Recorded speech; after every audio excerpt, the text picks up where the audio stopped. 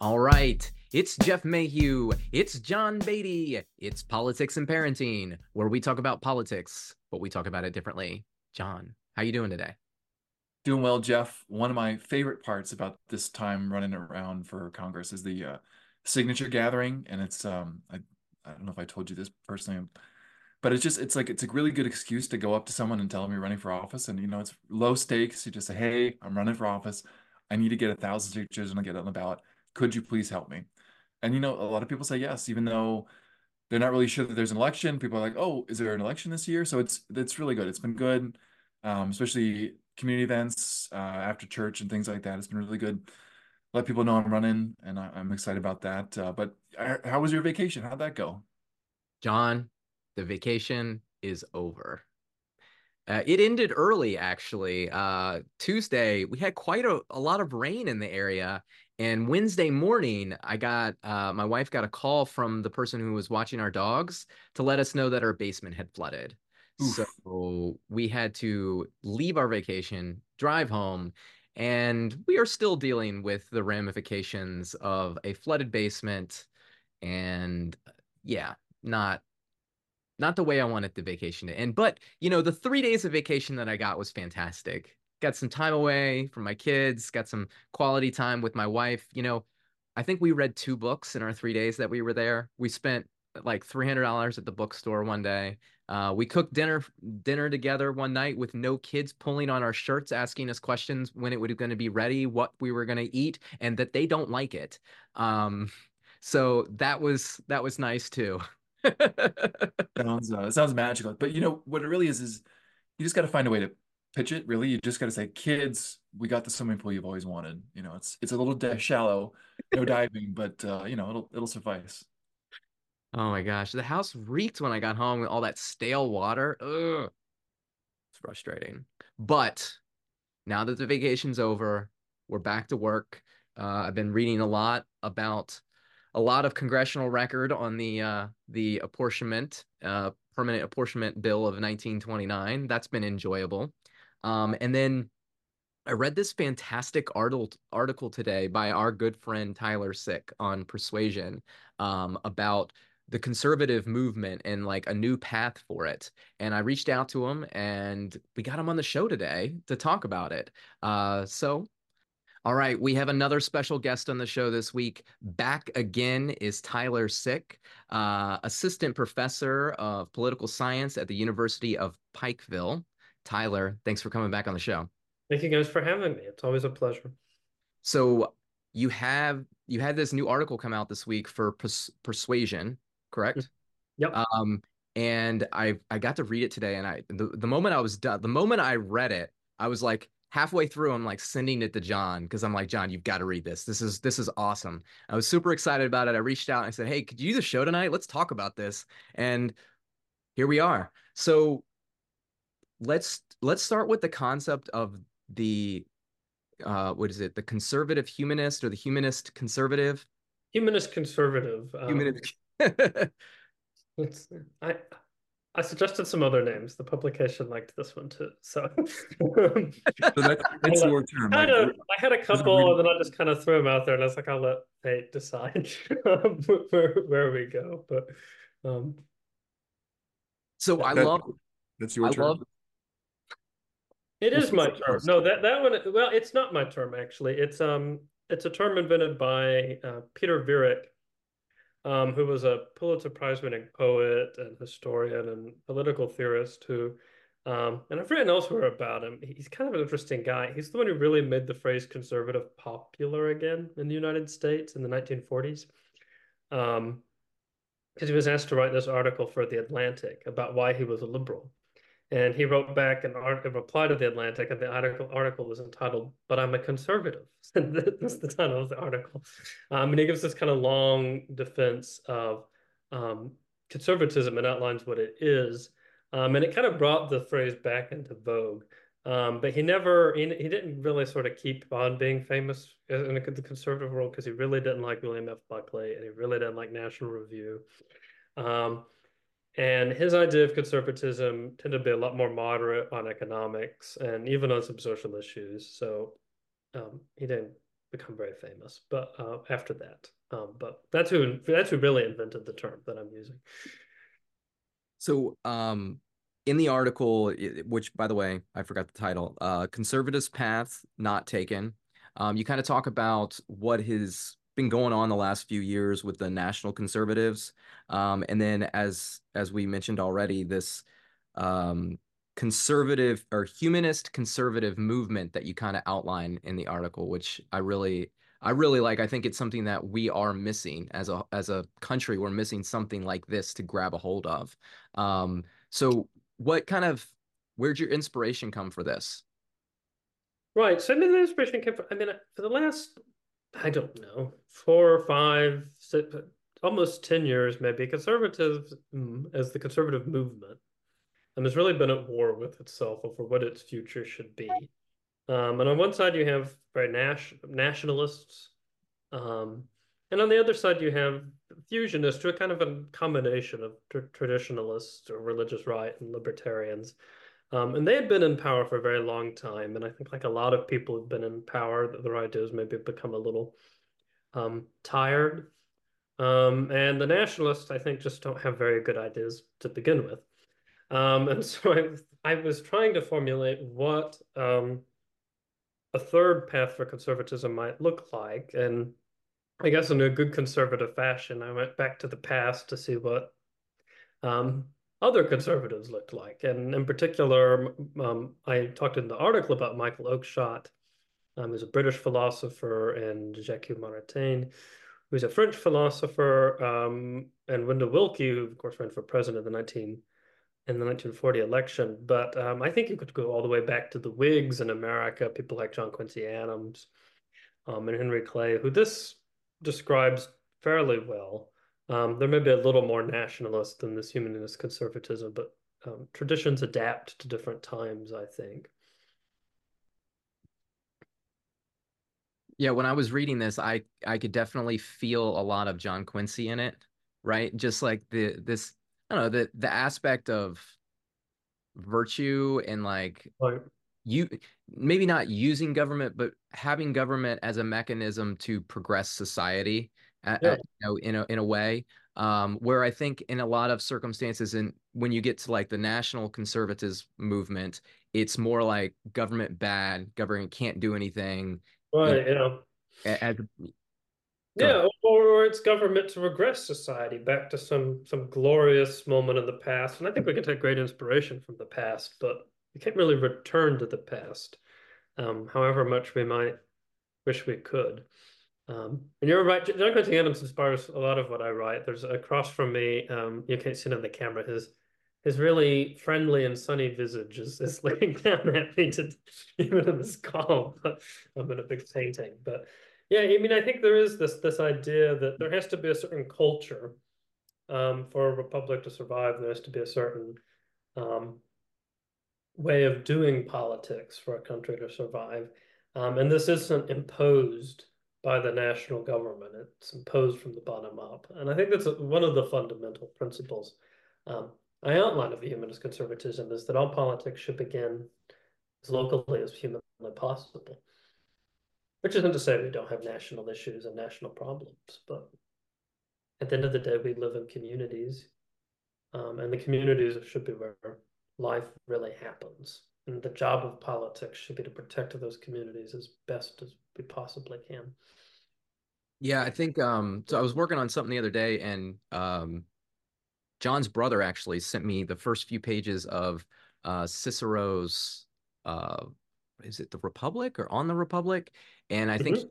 kind of theorizes where government comes from, and I think he says something. It's like comes kind of from the family, and then you build other No, families together, and you build it out that way. So like you're talking about, like government comes from the people at yeah, all stages. It's always people, regardless of whether it's a monarchy or a republic, or whether the people have a share of the power, because yeah, government just concentrates the power, right? It takes the power yeah, of the population and then it uses it to do things. It can tax the people to raise revenue. It can use the people to invade other countries, right? It can use the people for right, labor to build infrastructure. But we should have our government is a government of shared power between the people and the government because we are it. And so yeah, I think that, nail on the head. And I think we've lost that those other two conservative movements right there, have gotten a little off track, I think. Right. And the fusionists have always been localist in their way, I think. But I think their biggest flaw has been that they're kind of blind to the danger of private authority. The nationalists are blind to the power that the idea that government can really end up oppressing people. They kind of know this, and they think the left does it, and so they just want to do the exact same thing on the right. Um, the fusionists, I think, are sometimes unaware of just how nasty private companies or private individuals can be, how nasty the influence of money can be in influencing politics, and that the market is sometimes left to its own devices can be kind of homogenizing, moving people together and erasing differences, which can sometimes be a good thing, but which sometimes can destroy local cultures and communities. And I think the Fusionists has kind of missed this for a very long time. And I'm not sure they ever learned the mistake, which is why you really need this third one. And to be fair, I think most voters kind of think that. So it's not that the Fusionists are, I think, about to make some triumphant comeback. Later, maybe we could talk about that. There's one potential, maybe, but I'm even skeptical there. Well, I thought about the problem with markets. Like you're right, the fusionists talk about free markets, unregulation. But if you think about like we had that at some point in our country during the Industrial Revolution, and then you had the river in Cleveland going up in flames. Like, Right, had all this like there was a right, breakdown in society where individual actors were not actually acting in the best of the industry. So I always no, like think it's always fun, like the EPA, a lot of Republicans hate it because it starts regulations, but you have to be like grateful for the fact that we have pretty clean lakes and rivers now because we actually have some rules in place that says like you just can't dump things into the creek. Like you have to, we're right, we're making them think about that before they put whatever it is out there so that we right. all society can benefit. And I think like that's what you're talking about. I think a little bit what you're talking about, like they're missing that sort of Yeah. everything. You can't leave everything to the private aspect. There is kind of a common good that gets left out in the fusionist aspect. Yeah, and I'm from Appalachia. I'm from coal country. I mean, if you want to look at an example of private tyranny in America, I can take you to places where all the houses are identical. And it's because they were built by coal companies and owned by coal companies, and the employees were paid in money that you could only spend at the store that the coal company owned. And this was a private tyranny that existed for a very long time. Um, and I think the fusionist model is not very good at destroying that kind of tyranny. Now, you can overregulate and overtax and overspend and all that kind of thing. And I think they're absolutely right to point that out. And the humanist conservatism I try to outline doesn't say, well, no, we're not anti-free market, but we're, for a sensible free market, for a compassionate version of capitalism that um, provides for the people who can't provide for themselves, but does also try to prevent small businesses from being destroyed by overregulation on the part of the national or state government, which is a serious concern even today. Well, and the whole idea of like overregulation, it in a lot of circumstances, it's the private industries that kind of want the government to regulate it, No, right? Like, because regulation, if you climb to the top, and no, you're able to use your influence to get government to regulate your industry, which by the way, that's what Facebook is doing right now. They're literally they're using their money to put advertising on television talking about how we need government regulation of social media. And so what you're doing is you're locking yourself into the at the top, because now it's harder for new industry to come in and compete because now you've overregulated. And a lot of that is kind of written by the businesses funneled through the lobbyist and given to the representatives that end up making their way into the actual legislation. right, yeah. I mean, we have a regulation that's built in a large way to benefit large companies, but not small companies or small businesses, which if you believe in democracy with a small d, where the people rule themselves, I think if you're a humanist conservative and you believe in glorifying everyday life and small communities, I mean, this is the exact opposite of what you should be wanting. You should be wanting the small businesses to be the real heart of the American economy. Yeah. I remember growing up, I think the most common phrase I remember hearing from a politician growing up was small business is the backbone of America. And Yeah, oh yeah, you still hear it sometimes, and I don't know. Sometimes they say it and mean it. Sometimes I'm sure they don't, but they're absolutely right in either case. I think to a really important degree. I agree. And after owning a small business for 15 plus years and then getting into politics and meeting politicians, I can tell you they don't mean it. They don't mean it. I'm sorry. They don't. Like good people sometimes, but they don't really mean it. What they really mean is they will do what keeps them elected, plain and simple. Right.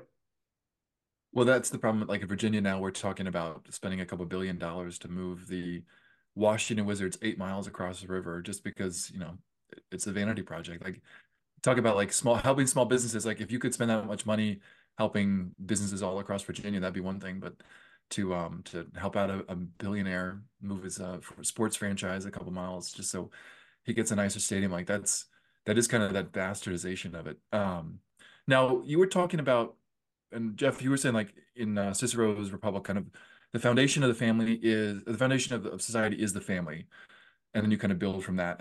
And Tyler, you talk a little bit about sort of this rise of national conservatism over probably the past. I mean, Pat Buchanan is what you mentioned. That's like 30 years ago at this point. Do you think that that's kind of that rise of the national conservatism, or it coming more to the forefront, is correlates with like the decline of the family and sort of the breakdown of society, especially as like mill towns go out of business and those jobs move overseas, and you have like So, some disenfranchisement from society. yeah, I mean, the National Conservatives, I think, actually hit upon a lot of important things. It's not like they come out of nowhere and are talking about issues that don't matter. I think in a lot of ways, they're talking about the issues that matter most. They're talking about the decline of rural America, the decline of small business, and the decline of the family, and the decline of religion, which are all really important. The difficulty is that their solutions tend to be very extreme, and their view of what a family should look like or what a church should look like tends to be incredibly one-sided. So they're right that these are problems, and they're appealing to people, I think, because there are real problems, and they're the only ones talking about those problems. But I think you don't have to talk about the problem of the decline of the family, or the decline of religion, or the decline of small towns, the way a national conservative does. You can talk about them in this other way, what I call humanist conservatism. And I think it's a better way of talking about it that is more, well, if pitched right, anyways. I mean, everything, the ancient Greek statesman Demosthenes said that there's three keys to rhetoric, and that's delivery, delivery, delivery. So it matters how you pitch this conservatism. He said, um, but at the end of the day, I think it's a vision that just could be just as appealing as national conservatism, actually will solve the problems better and doesn't suffer from what I think are the serious problems of national conservatism and its relationship with liberal democracy. So you touched on something there. It's something that I'm reading. I've been going through and reading the congressional record for the apportionment of the permanent apportionment bill of 1929, right? And trying to figure out like because my study of Riveting stuff. yes, I know. It's Because oh, I don't mean to It, belittle it, it. it, it, it, it it's absolutely important. And because what you just said, where the national conservative movement kind of comes from of this, like the problems that they talk about are real, right? It's just that the ideas don't necessarily have them. And the thing is, like, I think it kind of started around that time period. So I was reading and like listen to I don't have the person's name right here, but they're talking about how apportionment should be counted, or who should be counted for the purposes of apportionment. And what was happening at the time is the demographics in the country were shifting dramatically because of immigration. And large corporations needed lots of laborers, and they brought them in, and you had a concentration of people in cities, which shifted representation away from rural areas and to metropolitan areas. Okay. And so this is one of the senators debating this, and he's talking about the immigrants and, a little colorful language here, but uh, they come from the riffraff of the old world. From them recruited the gunmen and the gangsters. They not only come in violation of our laws, but bring with them a contempt for American institutions, right? And it goes on. It kind of sounds a little familiar, doesn't it? And it goes on and kind of his debate here is our founders did not intend for us to count non-citizens for the purposes of apportionment. And because he said, what is to stop a territory from being overwhelmed by a large number of foreigners that come in and want to, and then gain representation to change the American institutions, right? And we didn't really solve this problem during this debate, obviously. We just decided to put a cap on the House and move on. But I think that that's like this idea of like, who is an American citizen, which we've talked about before when it comes to like the 14th Amendment, and what are their rights and who has a right to representation. I think it kind of all stems from that, those unanswered questions in our governmental process. Right. Well, and I think it's interesting. You said when you read that, I was like, it's not as though we haven't heard things like this recently. And I think you're right. This kind of national conservative impulse is reactionary. When things are changing quickly, there's always a hunk of people who hate it. And sometimes they're right that things could be changing in a better way. Um, but there's always a hunk of people who really hate the change. And uh, many of them will go too far and be too drastic and too what's the right word? Extreme, I suppose, in their opposition to change entirely. And that's often where you get the most problems, because even when they're in power and they attempt to address the change, they usually do. The change is going to happen whether they want it to or not, is usually the end story. And by opposing it, they actually just mess up policy and, in fact, make the change far worse because you don't have the change being gradually adapted to society. Um, so, is America's industrial economy ever going to be revived? I mean, maybe not. Automation is the bigger threat, not globalization, and that's a serious problem. The National Conservatives are not particularly help. They don't want to talk about that. They just want to talk about going back to the past. It's not a very helpful way to frame the issue at the end of the day. And that's always the problem, the decline of the family. Um, are gay people ever going to stop getting married in the United States? Probably not. So talk about the issue in a more helpful way if you're a national conservative, if you're concerned about this sort of thing. Don't oppose every change. Try to adapt the changes to what you think is going to be good for a successful, flourishing society. And that's where the National Conservatives dropped the ball. They're incapable of doing that, really. So one of the things you talk about as a source for this humanist conservatism is this idea of Christian democracy, and to me, I think of like the German Christian Socialist Party, or I think that there's even like a Christian Democratic Party. But you also made the point that you don't have to be a Christian to be a Christian Democrat, and that when I read that, that hit with me because further down you said like Cicero is kind of one of the sources of this, and the book on duties, which I like to mention a lot, like it's very much this idea of prudent, like there's sort of these four cardinal virtues that Cicero talks about. And I think it's great because those are, he's pagan, he's pre-Christian in that sense. Like obviously Rome's a religious society in the sense that they've got piety towards their gods. But, the idea of having prudence, justice, temperance, and fortitude is sort of the foundation for societies. Do you think that's kind of that foundation? Like those are, in the Christian sense, those are four cardinal virtues, but the fact that they come from pre-Christian times, that lends to their credibility as a universal set of principles that kind of everyone can take and are key to having like a normal working society where we again we moderate. Things aren't always going to go our way, and we have to deal with that sometimes and give way. Yeah, I mean, absolutely. I think Christian democracy works in exactly the same way. It takes as its fundamental tenet that all human life matters, and the way humans live their lives matter. Um, but it comes, as I said, Cicero believed this. Cicero talks beautifully about human dignity, and so it works exactly the same way as the four cardinal virtues. It's something you can apprehend through reason if you're a reasonable person. Doesn't mean you will, doesn't mean everybody does, doesn't even mean that people who buy into Christianity and maybe do those things have actually reasoned their way to why it's a reasonable thing to do, not just something you do because God tells you. And it's so it is called Christian democracy and it's based on Christian principles, but those principles are in some ways eternal and ubiquitous, and you can find those principles in most civilizations that are free and happy. And that is the beauty in some ways of Christian democracy. It's called that because its founders wanted to highlight that these things in the Western tradition derived in large part from Christianity, that liberal democracy derived in large part from Christianity. But it's just, as you say, they're universal values.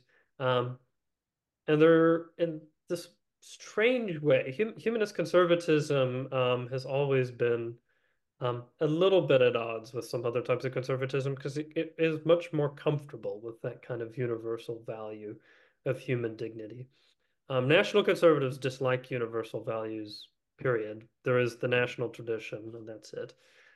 Fusionists tend to be quite fond of natural right, limited government as kind of a universal value. Um, but so that's really that kind of universal value is really what's supposed to make humanist conservatism distinct. It's where it gets its name. Human dignity and then humanism. The idea that the human should be the center of civilization. That was a kind of long-winded answer. Sorry. No, it's Meander through ancient Rome, and sometimes I find my way back. But Hey, I love meandering through ancient Rome, okay? Like anytime you want to take me on a trip through ancient Rome, I'm there. well, I'm teaching a class on ancient Greece and Rome too, so if you get me on that that brainwave, I'll just go down it. well, Jeff, was I saying this to you? Like, I got this, maybe it's Katie, but like, running on representation, like Rome fell because of representation, and You the American Republic started because of a problem with representation, and our current issues right now all kind of stem from representation. So we're okay with talking about Rome on this podcast and well, I mean, bringing there's it back there. I have a horrible poem which I won't subject any human to that I once wrote. But at the end, I'm talking about ancient Rome. But at the end, I say it comes down to the same question that all regimes come down to: who's going to rule? Hmm. And that's what bothers all of us, I think, more than anything, probably. And I didn't talk about that in the article, but what really gets to the national conservatives is who's going to rule America. So it really bothers um, the left is who should be ruling America. Humanist conservatism, but then I try to outline the answer: who should be ruling America. It's the community, the individual, the small platoons, the small towns. That's who should really be ruling America. Um, but I think you're right. It's kind of the eternal question of politics. Who gets to divide up the pie and have the power? Well, so I can answer that question. I know the answer to that question. And we're going to talk about who those people are. It's the president. The president literally gets to divide up the pie and decide who's ruling because of the Permanent Apportionment Act of 1929, when Congress relinquished its power to reapportion and they sent it to the executive. And now it's the executive's responsibility to kick it back to Congress if they want to change it. Now, Congress could just write a new bill and, take it back, but at the current moment, it's the executive's job. And as we know through studying the early antebellum period and through the Civil War, representation is how governments kind of maintain power. And we talk about even now with the House capped, gerrymandering, is a big issue. I watched, you guys ever watch the show Upload? It's on Amazon Prime. It's a it's a quirky show. It's more fun than it is serious, but the it's they upload you're able to upload your consciousness into this afterlife, and this company, this major corporation, has now it's offering these uploads to people that like want to leave Earth, like, so they're basically just killing themselves and they're going to upload. And they did this as a scam to trick people out of a specific district, okay? And there's this shot in the show where the CEO of this, like the evil CEO of the company, has zoomed in on a congressional map, and it's to this one little precinct, and they were able to get 20 people to decide to leave Earth and go to this afterlife, so they lost their voting rights, and he turned that district blue, which turned the other district blue, which turned the state blue, which turned the country blue, which turned the globe blue. And it's like that's where power comes from, is you're trying to get it, control it, and once you're in, you rule, right? And so the people that are about to rule us are running for office right now. There's a caucus going on in Iowa, along with some nasty weather. What do you think of this whole thing? Trump is leading. Nikki Haley has made some surges over the last few weeks. She's doing really well in New Hampshire. She's up in Iowa. Vivek claims that he's going to surprise and shock the world. DeSantis is out there getting humiliated with, participation trophies by scammers. Uh, like, what's going to happen, Tyler? I mean, my prediction, which I could be wrong, is that Donald Trump will win the Iowa caucuses and Nikki Haley will come in second. I don't think Vivek is going to be surprising anybody. He's kind of like a knockoff Donald Trump, and I don't really know why you would vote for him over Donald Trump, to be frankly honest. You're a Donald Trump fan. Ron DeSantis has won over nobody who was not already a fan of him before he started running for president, which is, I'm not a campaign expert, but that's not how you win a campaign, is by winning over the people who already liked you and nobody else. Haley has I think it's been kind of clear in the last couple of weeks, has made serious inroads to people who originally were not supporters of Nikki Haley, and who are now supporters of Nikki Haley. Donald Trump has a huge base that he's managed to keep. And so the race is, I think, at the end, just going to be between those two. Trump's the clear favorite, but Haley's strategy, and it could work, is if she wins New Hampshire, she presses second in Iowa. She goes into South Carolina, which is her home state, strong, wins South Carolina. Then on Super Tuesday, if she sweeps every state with an open primary because independents come out to vote for her, I mean, it could be a serious fight. Um, Trump, of course, wouldn't be happy that independents and Democrats voting in the Republican primary are taking it away from him, but that's democracy. Probably that's a much more democratic way, probably, than a closed primary. So, So Do you think the fact that Biden's not having primaries in a lot of these states is going to affect the independents, or do you think the fact that there's like one Democratic challenger in some, like I think New Hampshire, right?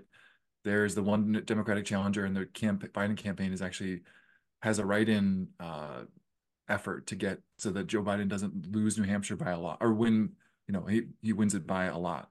Do you think that's going to affect the independents? yeah, I think it will affect because the independents, I think, are going to be less inclined to vote in the Democratic primary. He has a challenger. It's not a serious challenger.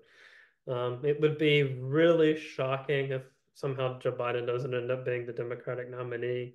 If polls are to be believed, a lot of independents would be really, really sad if Joe Biden ended up being the Democratic nominee. But independents would be very, very sad if Donald Trump ended up being the nominee for the Republican Party. Um, that's kind of an interesting dynamic race. Of course, you never get to see Donald Trump debate Nikki Haley, but that may be working in Nikki Haley's favor. We'll see if she wins or not. And so I think most independents are probably going to be voting in the Republican primary. Could be wrong. Um, Certainly, it seems the more interesting primary to vote in, though. so Mhm. where do you see these candidates as far as on this natural national and humanist conservative, right? Like where do these guys fall? I mean, Vivek is he's a national conservative, right? No, Trump is a national conservative. no. Where does Nikki Haley and DeSantis fall? DeSantis, I think, is more or less a national conservative, but a much I kind of a much higher brow version of national conservatism. I mean, it doesn't have to be sort of angry screaming at change. It can be um, a lot more nuanced. But DeSantis's policies, which kind of seek to sort of seize control of the state university system and remake it Um, and sure, they are state universities, but you do have to think these are universities in small towns, in places. These are universities that are part of communities, and he is robbing the community of the ability to control the university and giving it instead to the state legislature. Um, and a lot of other policies like that to me indicate that his impulse tends towards kind of the national conservative thing. Now, last couple of weeks, he's been talking very differently than he's talked for the last couple of years. I guess trying to try something new so he could win, which makes me think maybe he's just whatever one of these it takes, which is probably true of a lot of them, to be honest. Nikki Haley, I think is more or less a fusionist, plain and simple.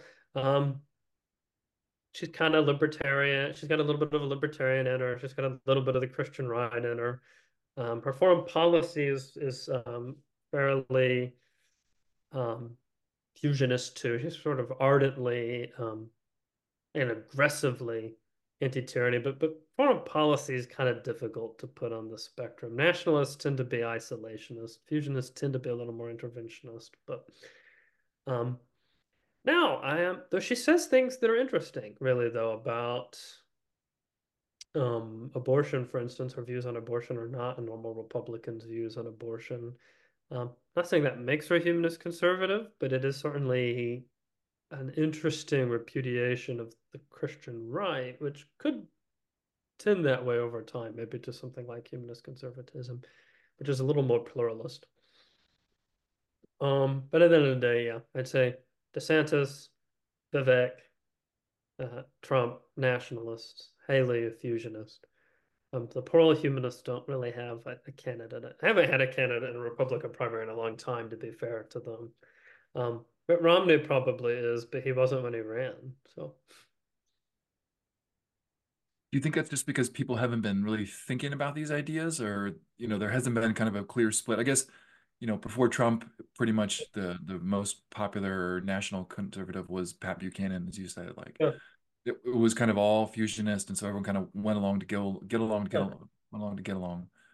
yeah. Um, I think that's right. I think the nationalists take up all the, in some ways, the nationalists and the humanist conservatives are going to be competing for the same market. It's going to be rural voters, it's going to be working class voters, it's going to be people who are maybe center to center left on economics and center to center right on social issues, which is a demographic that has been voting for Donald Trump.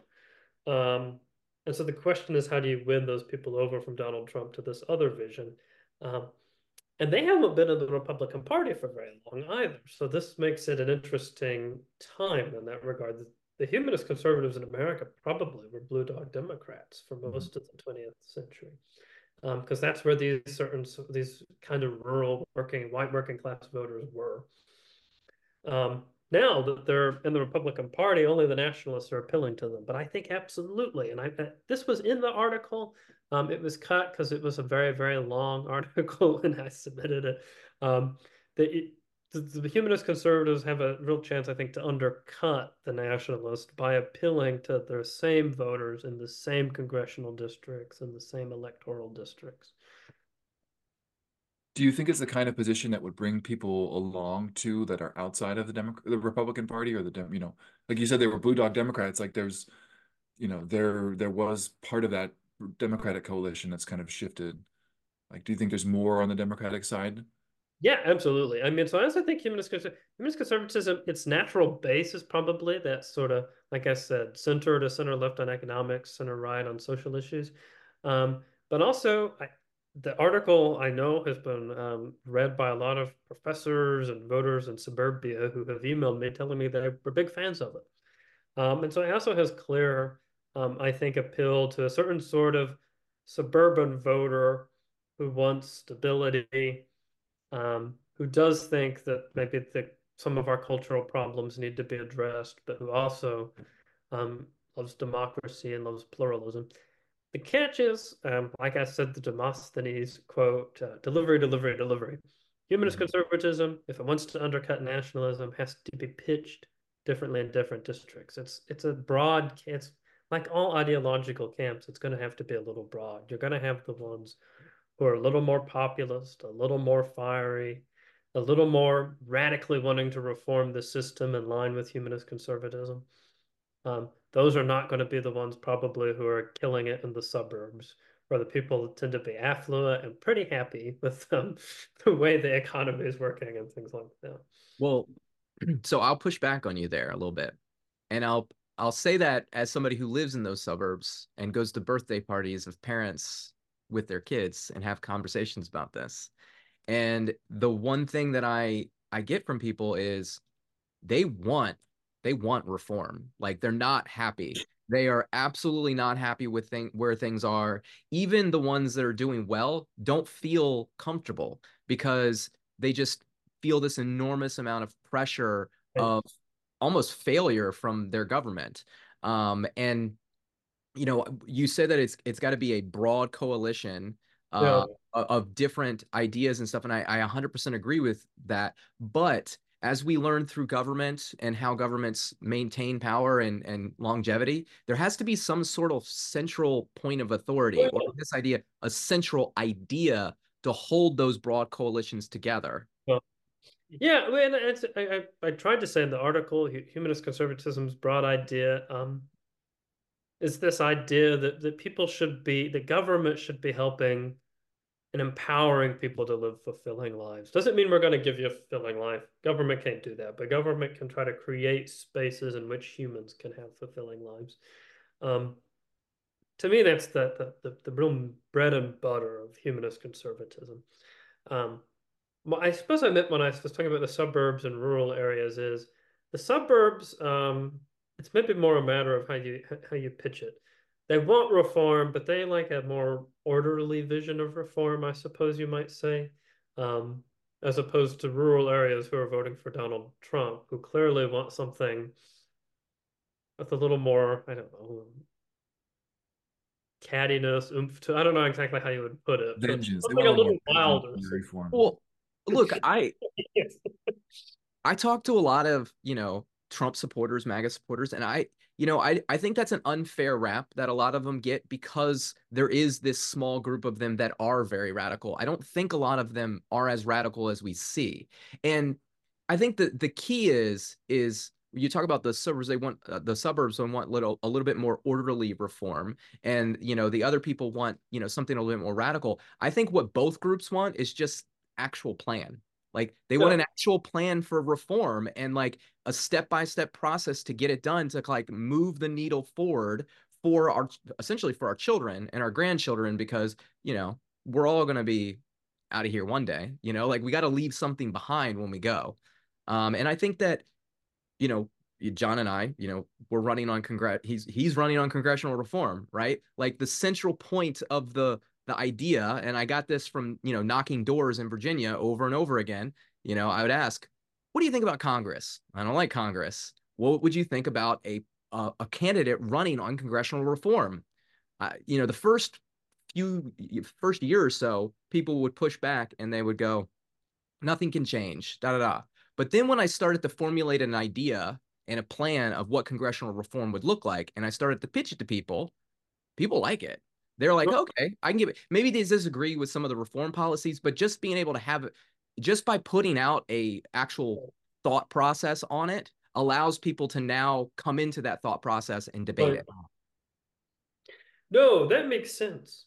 I think, yeah, I mean, that's a great campaign. But like, different issues will appeal to different districts. So, for instance, in my district, the big thing is always jobs.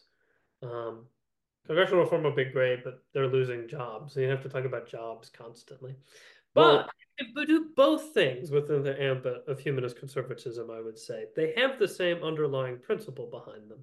It's just a matter of speaking to each district with the problem that most, at least in the voter's mind, urgently faces them. All the problems are related. That's how these things go in some ways. Um, but you emphasize different bits in different places, and that's how you win a national campaign, and that's how you take over a party and so on, I well, think. the so hold on, I'm thinking the uh the reform in the different if they want jobs, right? The Yeah. reform will help that because right now if we analyze Congress, we realize that the executive has too much power. The people aren't represented. So if congressional reform is to balance power between the state, the Fed, and the people, and then also to return power to people so they can kind of make their own decisions, now in that community that's looking for jobs, maybe you're not able to provide jobs. What you are able to provide is opportunity for those people to now fix that problem on their own, right? Right. Moving power down so they can solve it on themselves, because that's what I think people want more than anything. They don't want to be ruled. Right. They actually want to have the power to make change on their own.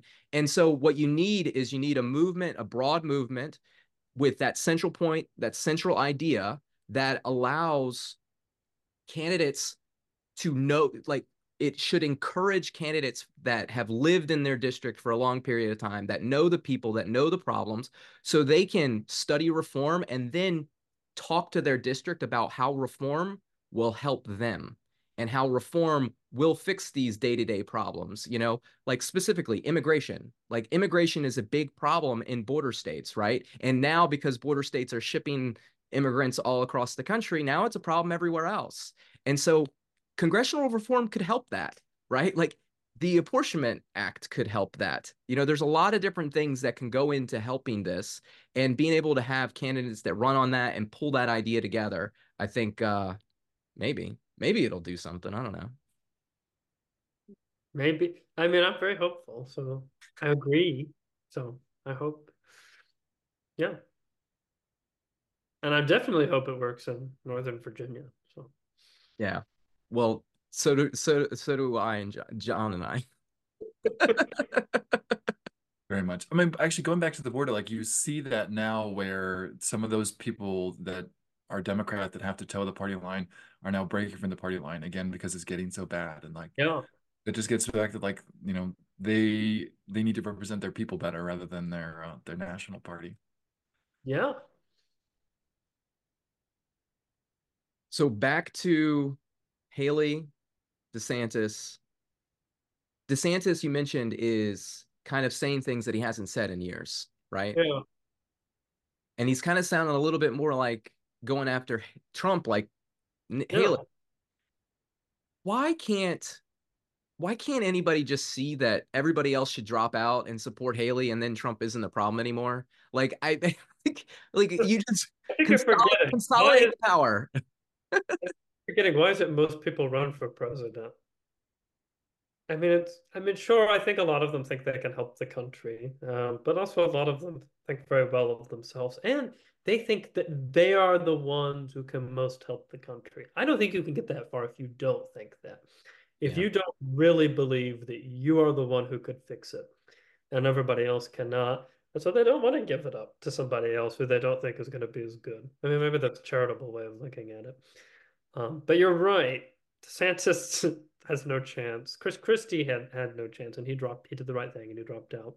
But he Uh, didn't endorse Haley, and he took a shot at her on the way out the door. And yeah, somebody that their whole spiel is about defeating Trump, to take a shot at the person who's best positioned to defeat Trump, it's counterintuitive. It doesn't make any sense.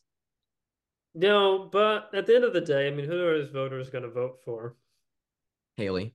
Haley. I mean, who else could they vote for? I mean, if you're voting for Chris Christie, who's like the least popular guy in the Republican Party these days, I feel like you're going to vote for the thing that's least like Trump in the left in the primary, and you're probably not going to stay home because you feel really passionately about not Donald Trump. So Mm-hmm. I'm going to go vote for Haley, whatever Chris Christie thinks. And that would be a pretty big bump for her in the polls. And the last poll showed her pretty close to within the margin of error of Donald Trump in New Hampshire. Yeah. Chris Sununu, one of the most popular governors in America, basically running for president alongside her, who clearly deserves a cabinet appointment if she wins. Um, Hey, can anybody tell me how many representatives the New Hampshire legislature has? Oh, New Hampshire has 400. One of Wow. the most represented states in the union right there. And the governor of that state is working with Nikki Haley. I mean, come on. We got a win right there. Now, if he gets the cabinet appointment, can he be the one in charge of rallying Congress to write a new apportionment bill? Give him the Census Bureau. Give him the chief of the Census Bureau. That's his matrix. Hey, This has made me think that most state legislatures should probably have bigger houses than they do too, actually. almost every single state legislature in the United States should have a bigger house than it has. The Virginia state legislature has been capped almost as long as the or hasn't been expanded almost as long as the federal house. I think we're at 100. Are we at 100? I don't know the numbers off the 100 top. representatives and 40 state senators. Okay, so 100, but the population has also tripled in the state of Virginia since the last time that we added representation. So So yeah, it, also capped at 100, and I've just been meeting with a lot of people who work in state politics. We seem slightly disenchanted with how many representatives, for instance, my county has, which is a very large county, but there's the way the districts work, we don't have any representatives that are just our own because there's only 100. They have to be stretched in all these ways, even though we're the largest city in the region, it doesn't have its own representative. Um, yeah, that's a fair point. I've always thought about uncapping the House at the national level, but and in fact, starting at the states is probably more likely, but on the other hand, less people are Yeah, will it's an easier push, and that goes back to like the states being their own laboratories of democracy. Like if you could right, yeah. uncap one of those a state that needs to be uncapped, like Virginia, and then show that it works and that you're everything Yeah. things are better. And I don't know if you go to people and you say, "Do you know our state house only has 100 state representatives for however many million people?" I'll be like, "Wow, no." I don't know. I think that was too little just on the face of it. well, Uh, I think I've told this story on the pod before, but I ran into Abigail Spamberger at an event, and this was before she had announced to run for governor. But the rumor was out there, and so when I talked to her, I said, "Hey, I hear there's a rumor you're going to run for governor. Can I make a suggestion? Um, expand the legislature of Virginia." I was like, it's too small because I had asked her a question about uncapping the House, the federal House, and everything. So we were already kind of on that topic. I said, well, if you're going to run for governor, then you should do this at the state level. And I told her, I said, Virginians lead. George Washington, James Madison, Thomas Jefferson. There is a history here, oh. and we could lead the Union again if you ran for governor under a platform of expanding the House. I haven't seen it on our website yet, though. Well, Jeff, as you and I were discussing it, the websites are, it's difficult to Yeah, yeah. The website is Make a promise, difficult. please. Did you promise they should think about it or something? Um, no, no. Uh, She's a good politician. She didn't make any promises. no, fair enough.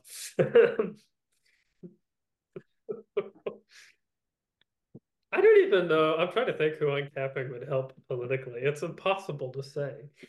Well, so, but it will help the people. Like at the end of the Oh day, yeah, it will help but you have average to look at citizens. it.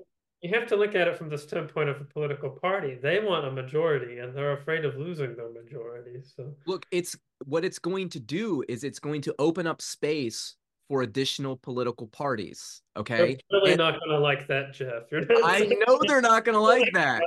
But you right. know what? At the end of the day, this is the thing that I've understood about history is like if you are in a position of power and there is always a moment in history where that power tips and you are now going downhill and it's only a matter of time before somebody else replaces you on the top of the hill. If you're the Republican and Democratic Party, that moment has already happened. You just haven't realized it yet. And you can get on board with the reform so you can remain on the top of that hill, or you can fight it and end up disappearing because you know I think that they could survive and expand both the Republican and the Democratic Party. I think overall would survive an expansion of the House. It would be new parties to enter the mold, but I think that because they have the history with them, I think that overall you're not going to lose either one of those, and over time it'll actually be consolidated back into two parties again, anyways, which is just the way that things flow. And I just think it's just the most reasonable thing for everybody on the planet to do. I agree. I'm just saying if you want it to happen, you have to sell it to like a Democratic House and Senate as this is going to get you more Democratic representatives. Well, you can't make that promise to both parties, though. Well, Well, you yeah, just have you to, have you have to go for you have to go for whoever's in charge, probably, is when it comes down it's, to it. it's really about having more competitive seats. Like it would unlock a lot of those, even like Really Virginia's would. not I mean, that's what it gerrymandering. would do in practice. It would have a lot more competitive seats, and you'd have a lot more representative. I mean, like Jeff says, you'd actually have the people representatives represented. So, like particular regions of states, rather than like two regions combined in rural states or something, would have their own rep, which would be very nice, I think. My house, my member of the House of Representatives, I share him with Southern Kentucky. Eastern and Southern Kentucky are fairly different. It'd be nice to have a representative from just Eastern Kentucky. I actually think most Eastern Kentuckians would agree with me, but I don't know if my representative would. You know, I just got a wild idea. So while we're uncapping the House, what we should do is we should divide all the states. And that way we expand the Senate as well by giving we divide all the states in half. And that way we give each essentially each state gets two more representatives, but we're breaking them apart for governing purposes, right? So now instead of 50 states, you've got 100 states. You got 200 senators, and now you got 870 House of Representatives. The government's overwhelmed and over capacity. You need more people to run the day-to-day business of the government, and I think you got a solution there. That- I'm not as on board with that one, Jeff. Hey, that's just an off-the-cuff idea. I don't know about dividing all of the states, but I Some know of, like some of some them seem states more should be divided. some of them seem more divisible. Texas and California, for instance, seem very divisible to me. Um, a lot of state like Tennessee, Kentucky, Ohio, I don't really know why you would divide those. Like they seem like they're reasonably sized. Because you need them big enough too that you can populate the state government relatively easily with Yeah. competent stuff. And I don't know. And also, and maybe this is the philosophic conservative in me. A lot of states have their own political tradition and history that they've developed over time. I hate to mess with it. Well, I mean, look, again, I'm not seriously proposing we divide all the states, but in theory, like in that idea, if you're gonna see, it's things like that that stop progress, and it's like, again, conservatives don't necessarily want progress all the time. Sometimes we want things to stay the way that they are, and I get that. But change happens whether we want it or not. And I think, just having a mechanism to slow the progress or manage the progress is the right way. And when you're talking about traditions and stuff, is like, okay, you do have these traditions, they are important. Then find a way to weave them into the new thing, right? Right. Don't let them die. I'm not a revolution guy. If you talk to my wife, I don't throw anything away. I can't let go of things. Okay. I don't know when I'm going to need it. Maybe when I'm 75, I want to look at that scrap piece of paper that I wrote a note on and just remember the memory. Like my wife wants me to throw it in the trash, but I want to keep it.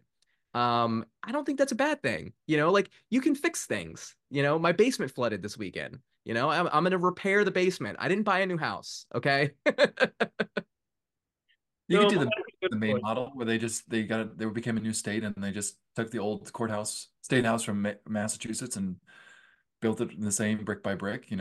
That's I think you probably just what you do is you'd sort of in a Bitcoin term you'd fork your database where you take the same thing and you just split it, make two carbon copies, and then let them run wild from that and start their own traditions, like or maybe more organically, like apple trees or something. You just kind of you graft off one variety and plant it in the ground, and then you've got two different apple trees, and you see where they grow.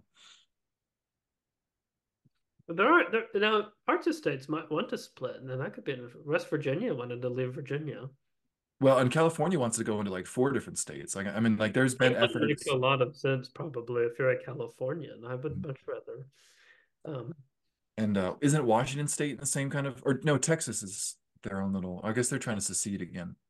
well, they're always thinking about it, I think. I'm in Texas.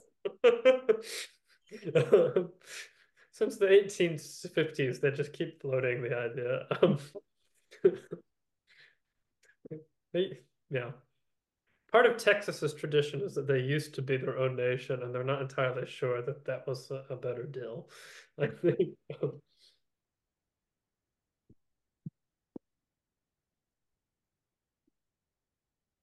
Yeah, I definitely think that I think California should be split into at least 3 or 4 states now. Like now I'm really thinking about this. I can't let it go now. And proposals. You can go on the internet. You can look up the proposals of a split up California. Yeah. I'm not from California. I don't remember the nuances of all of them, but in fact, I've only ever been in the LA airport, which I don't even really think counts as visiting California. Had a veggie burger, which I think is like it's California with a glass of wine, which is as California as you could get in some ways, I think. But at an airport. So before we get out of here, I want to go back real quick to DeSantis. And you mentioned he he's got to believe that he's the guy, right? Like in order to be in that position, like being president of the United States is the hardest job in the world. Like hands down, No, it's the hardest job in the world. And running for president of the United States is probably the second hardest job in the world. And so, no, like, in order to think that you're going to win, you have to believe that no. you can overcome pretty much any obstacle. You can work your way through any problem. And that is a quality to be admired in these people, to be honest with you. But at the same time, I think what they need to do is hire better people in their inner circle that they can No. trust to go to them and be like, you know what, the time is now. Get out and support. Like if you're really as afraid of Donald Trump as you claim you are, if you really No. believe that he is the threat to democracy or to America as you say he is, then get out and support the candidate who is best positioned to defeat him. And I think this is the thing that gets overlooked more than anything, especially on the conservative side, is she's the best candidate suited to defeat Joe Biden. Okay. Yeah. Even more than Donald Trump. And if you're a Trump supporter because you don't like Joe Biden or because you don't like what the crazy left-wing Democrats are doing, then you should be behind Nikki Haley as well. I think DeSantis is in a unique position where a lot of people thought this was his to lose, and it turned out he lost it. Um, Probably anyway. So I would be really surprised if he has like a shocking victory tomorrow. Um, and I think a lot of people who work for him, they went working for him really believing that he was going to be the next president of the United States. And as much as he wants to be president, they want to work for the next president of the United States. Um, and so I think it's hard for them to let go of their dream too. And given how badly his campaign has went, it is not evident to me that Nikki Haley or Donald Trump would have any interest in hiring anybody who's worked on the DeSantis campaign. Well, He's that like the Jeb Bush of 2024. I mean, it's just been pitiful. It's like watching a sick puppy. I mean, in a way, that's bad leadership. That means he hired a bad team. He's Oh, got the well, I people mean, around I think it's very evident he hired a bad team. He's had a horrible social media presence. His campaign has been awful. His strategy has been terrible. It's been one of the worst ran campaigns I've seen in years. But, you know, I mean, he does have a bad team. But and he's had to fire several people for like posting anti-Semitic things on Twitter. And so, I mean, when the when the people who work for you become baggage, then you've clearly done something wrong. The only baggage being born on a campaign should be the candidates, which they're inevitably going to have some. I mean, there's just yeah. and it makes him look bad. It makes him look like he doesn't mind anti-Semitism and stuff like this, which I'm sure he does. I don't think Ron DeSantis is a racist or anything. Yeah. I think he's just a really, really smart guy trying to be a really, really popular guy. Yeah, and yeah, I mean, at the end of the day, he's a policy wonk. I was once at a fundraiser, or not a fundraiser, a gala in Florida, and Ron DeSantis was a speaker at it. And I remember watching people rushing to take their photo with him. And it struck me as I was watching this that one, he was not very good at talking to them. He was not very likable. And they all wanted their photo with him because they really liked the things he had done policy-wise. But he, as an individual, had no particular appeal. And I think that's kind of been what's proven. And at the end of the day, policy does not win a presidential campaign. Be nice if it did, maybe, but I don't think policy has won a campaign since maybe ever. So I don't really think we. Not a presidential campaign. Policy can sometimes win a local campaign, I think, but at the end of the day, it's all about messaging, and policy is kind of part of the messaging. But look what I did is not the same thing, you know. I did this great thing in Florida. Look at that. And voters are like, I don't want to look at that. I don't read the newspaper. What do you mean? Yeah. And so at the end of the day, Ron DeSantis just he actually I said he was the Jeb Bush of 2024. I actually think he's the Elizabeth Warren of 2024.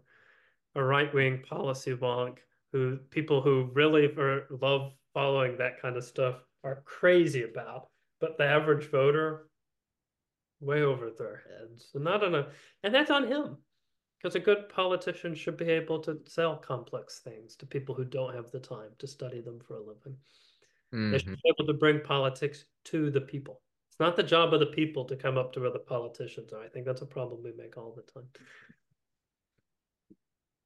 They don't do this for a living, and they shouldn't have to. Mm. Make very good points. Very good points.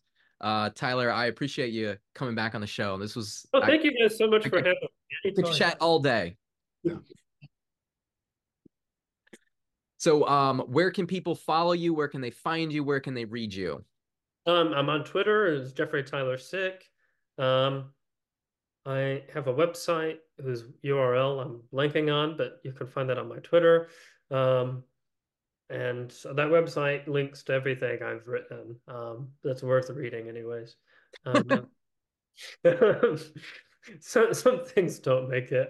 It's a selected list of commentary. But I don't know how other people feel. Sometimes I write something, think it's really good. I send it off, it comes out, and I read it, and I think, maybe I should have sat on that for a couple of months before I sent it anywhere. But oh well, it happens. We've So, all been there. and thank you guys so much for having me. Thanks so much to Tyler for coming back on the show. It was a really wonderful discussion. And, anytime you're dropping Cicero an article, I'm listening. And I think it's really, again, like, we always talk about there are issues with kind of representation. And I feel like the different branches of conservative don't really represent my take on it. So it's good to find like something that actually combines them in sort of a way that I think I agree with. And I think it's definitely a great read. His website, I looked it up as we were waiting for it. It's jtylersyck.com, but we'll have that in the show notes so you can find all of his work. And what do you think, Jeff? I thought it was fantastic. I'm a big fan. Anybody that wants to talk about John Quincy Adams, conservative movements, new ideas. We got in the weeds about apportionment, right? That was I'm in heaven here. So we're gonna expand your house and put a pool in there. We're gonna expand the Virginia house and get some more people, and or expand our federal house. But yeah, again, thank you, Tyler, for coming on. Jeff, you're on Twitter, I believe, Mayhew28. I'm on Twitter, Beatty for Us, and Instagram and YouTube and Facebook. So you can find us, and then beatty4.us or beattyforus.com if that's any easier. Thank you everyone for listening. And with that, we'll see you next week. Peace and love.